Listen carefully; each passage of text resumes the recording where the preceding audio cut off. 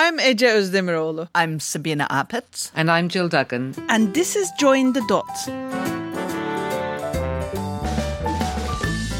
I'm an environmental economist. Sabina is an environmental scientist. Jill is an expert in climate and energy policy.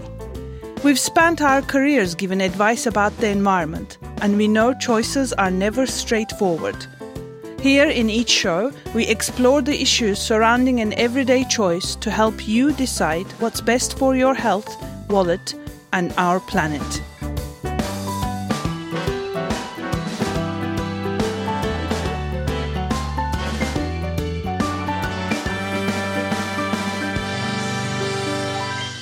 Welcome to this winter holiday edition of Join the Dots. For many of us, we're going to be celebrating Christmas in the next few weeks, but there are lots and lots of different seasonal celebrations.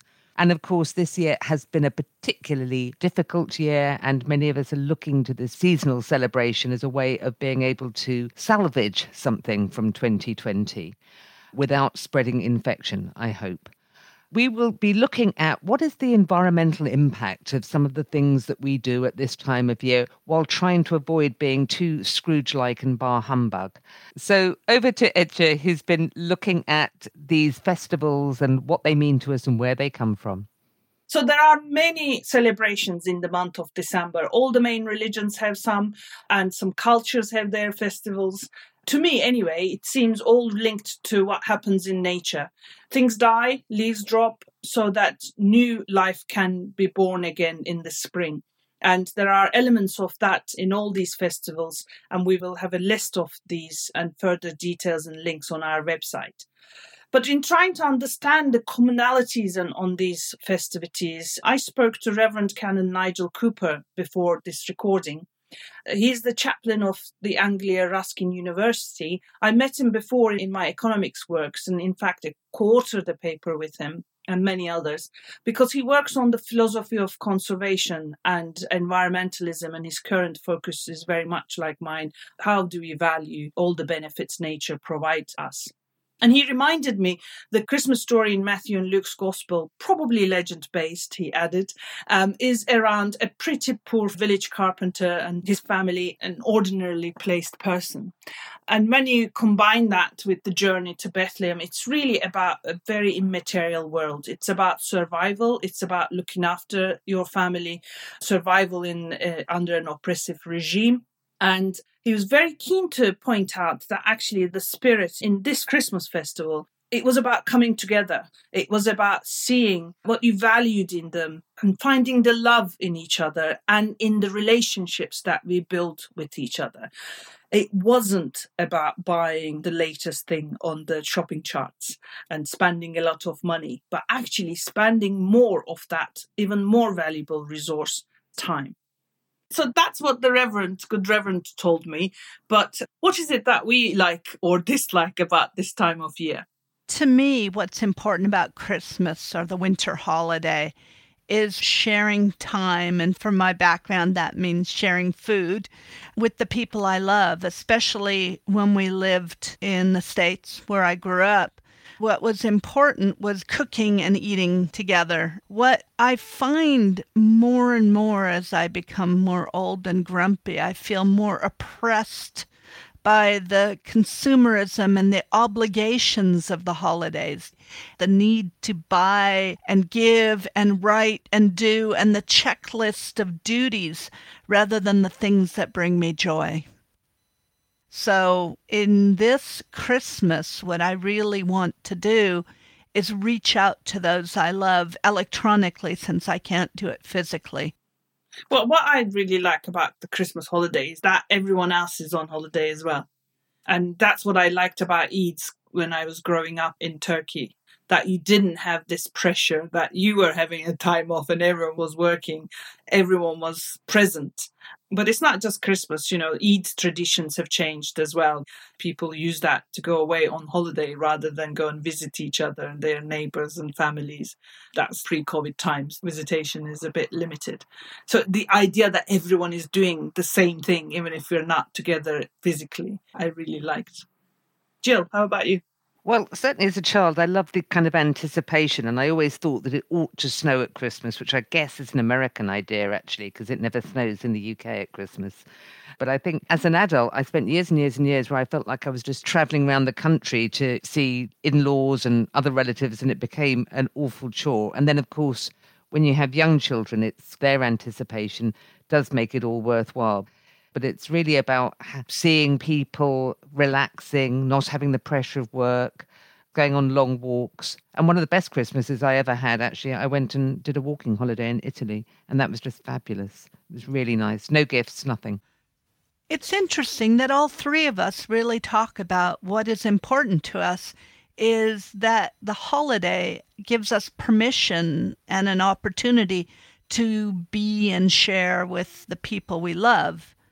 And none of us are really talking about the presents and the stuff. But that seems to be what dominates. If we all just got together and had a meal with the people we loved, we wouldn't be having this episode, would we?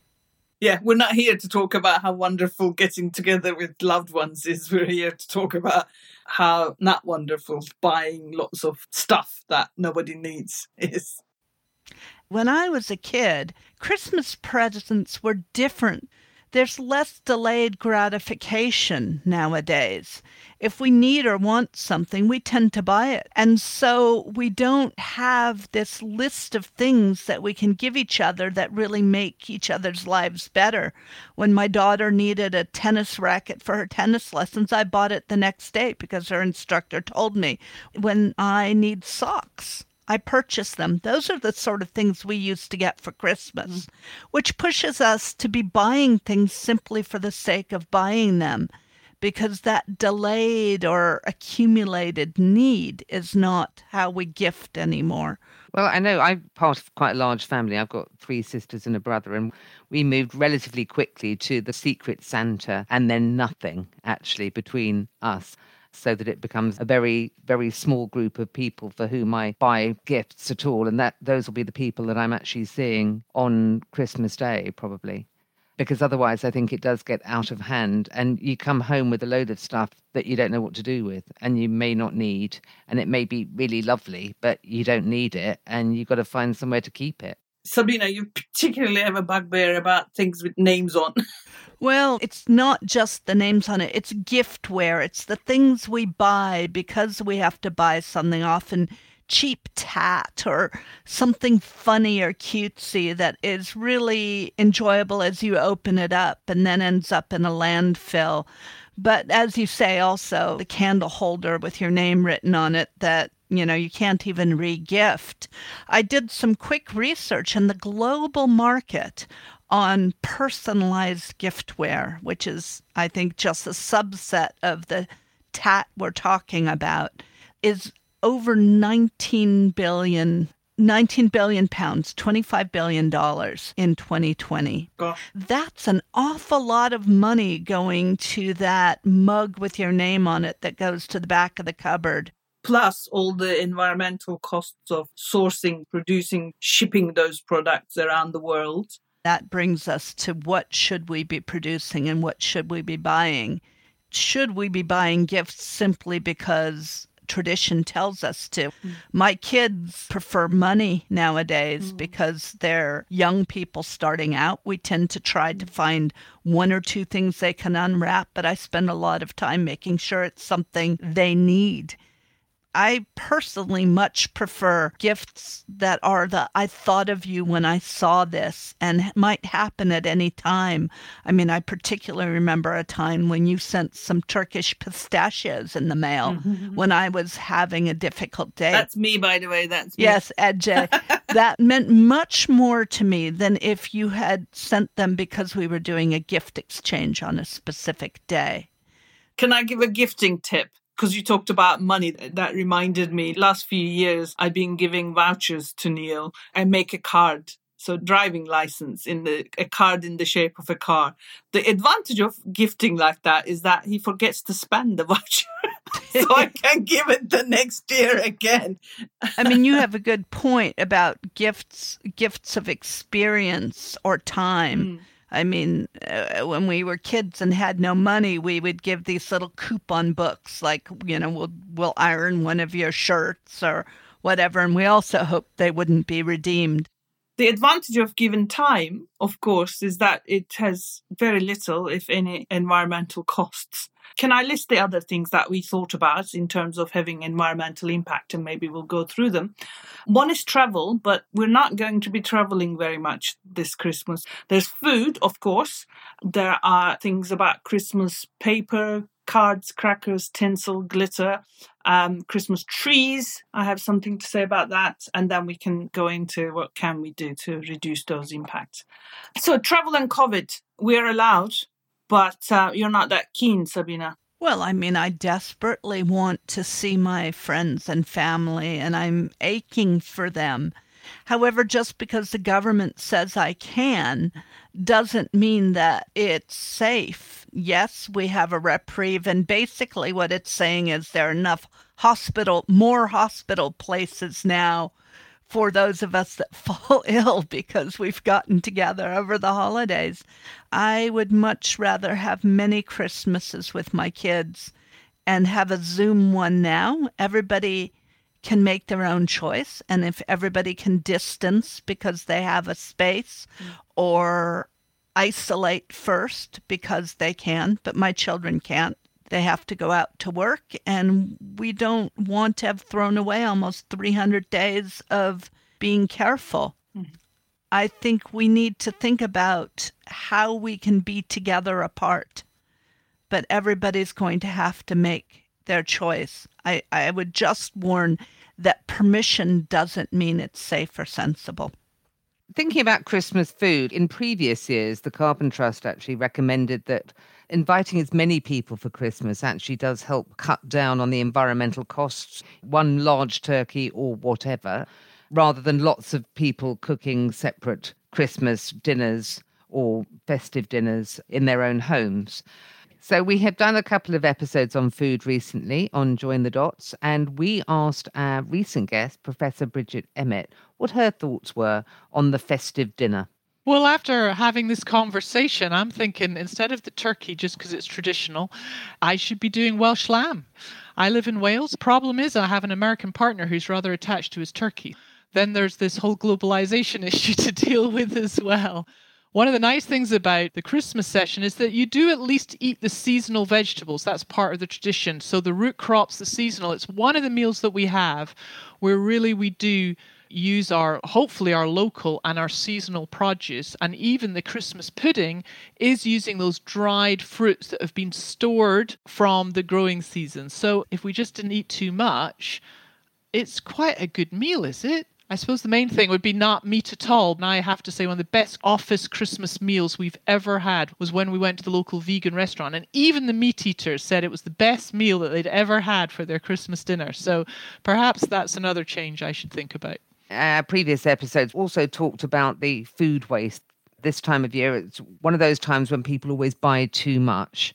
Thinking about how we use leftovers is very good and what we can share. There are a number of people who are not going to have a very good Christmas this year because they've lost their jobs or they are suffering. And it's thinking about how we can use freezers, etc., to make sure that we don't create so much food waste. But I find it can be hard to scale back some of the traditional cooking. I have read that there's a shortage on small turkeys. There are a number of things we traditionally make that we tend to cook in bulk, and we have to be mindful about making fewer biscuits or freezing some of the dough, as you say. It was covered in the news that some of the turkey producers are adapting by selling turkey crowns instead of whole turkeys. It's not very easy to necessarily change your traditional business. If you're a turkey farmer set up to sell live turkeys, for example, changing to selling just crowns, it's a massive investment for your business. And you can't just grow smaller turkeys to be available at the right time. It's hard to adapt your business model. And of course, if we're talking about the UK, which is where the three of us reside at the moment, turkeys are not traditional. And I think in my childhood, we used to have chickens, which do come in smaller sizes. In Turkey, we have chickens. Coming from a German family in California, we always had goose. And although geese are rather large, there's a lot less meat on them. So we didn't have these masses of leftovers. Other alternatives available, especially nut roast. Nut roast. Thank Oh, you. we had a vegetarian friend for Christmas dinner last year, and my daughter made the most beautiful mushroom and chestnut pie for her. We envied it as we ate our turkey. One thing about the whole Christmas tradition is a number of the things we do is to purchase and use single-use items such as wrapping paper, often with metallics or plastics and mylar that aren't recyclable, Christmas crackers, which are only partially recyclable, usually with plastic tat in the middle, glitter, which we're recognizing as a microplastic risk source.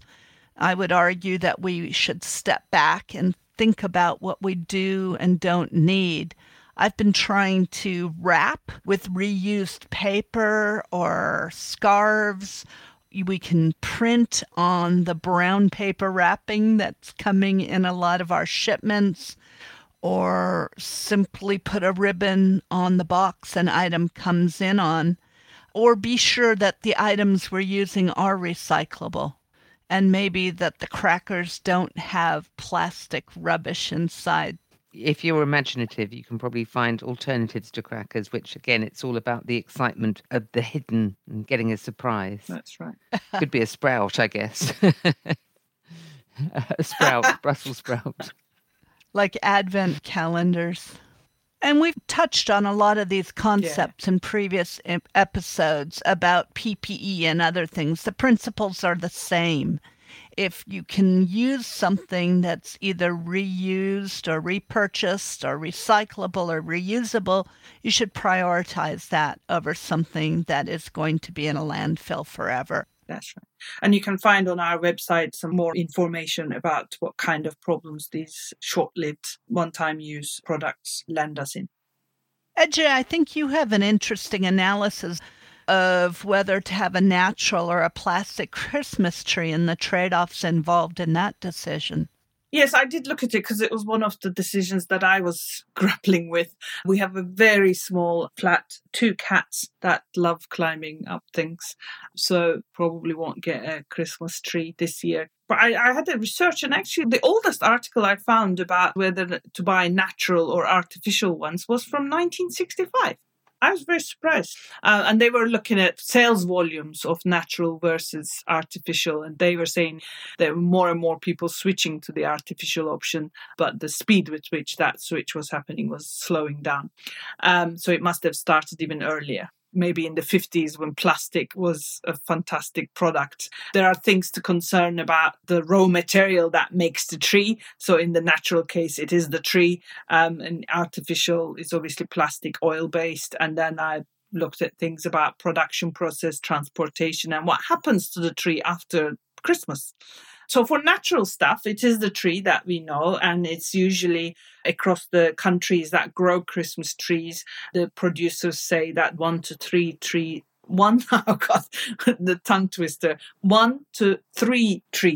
are planted for each one that's cut.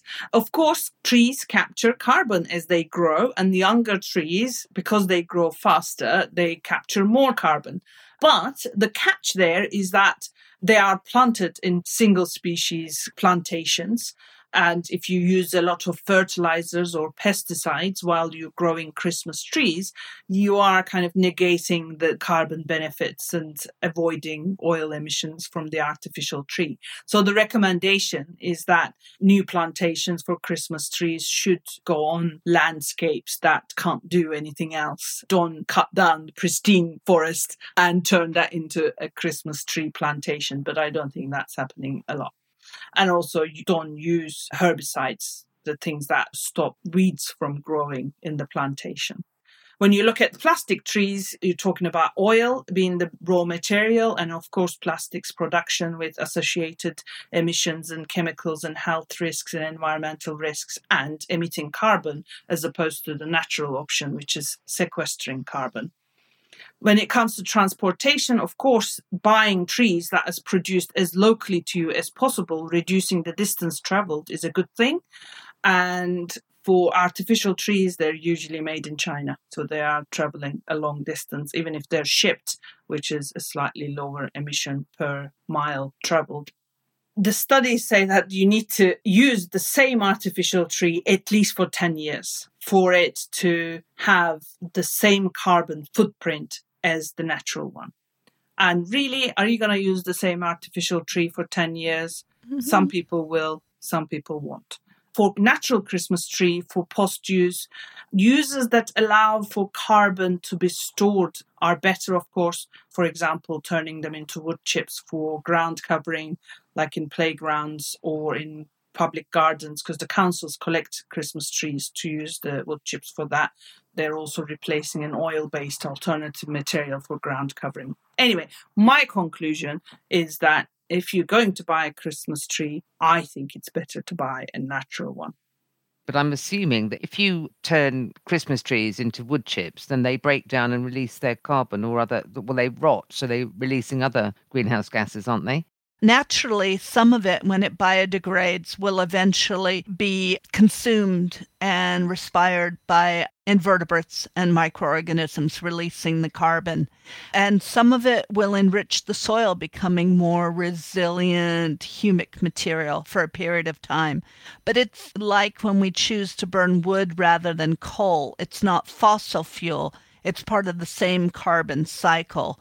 So it has a smaller impact than digging up fossil fuels and releasing arguably permanently or much more long-term stored carbon. So there's a benefit there, even if there's some released. I think there's another issue we want to talk about, Ece, when we talk about natural trees, which is the cut versus live tree challenge. If you have the space, definitely buy one with roots that you can keep in a pot, for example, and then you can use the same tree for a few years, or you can plant it in the garden. But like us, if you're living in a flat, you're not going to be able to do that.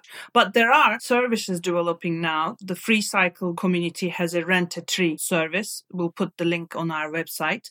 And can I please say, I found something called the Christmas tree worm. And it lives on the corals. And that's the picture we hope to use for our episode. But please search for the Christmas tree worm and see how incredibly beautiful this worm is. It's just out of this world, I want to say, but it's actually in this world. The world is full of beauty that we don't realize. I'm just in awe of these things. As an oceanographer that looks at benthic communities and stuff, I would argue, yes, marine worms rock. You knew, and you never told me, Sabina. You never told me about the Christmas tree worm. Okay, enough of Christmas trees on land or in the sea. We want to now end the episode talking about what we can do, and what we thought is within our power to influence and change is what we can buy and what we can gift. So the winter festivities are always surrounded by an enormous amount of temptation. We have Black Friday at the end of November. We have January sales after the solstice or Christmas or whatever you're celebrating in your household. And of course, I think there's plenty of research to show that actually 85%, I think, Which found of these goods are available at lower prices throughout the year.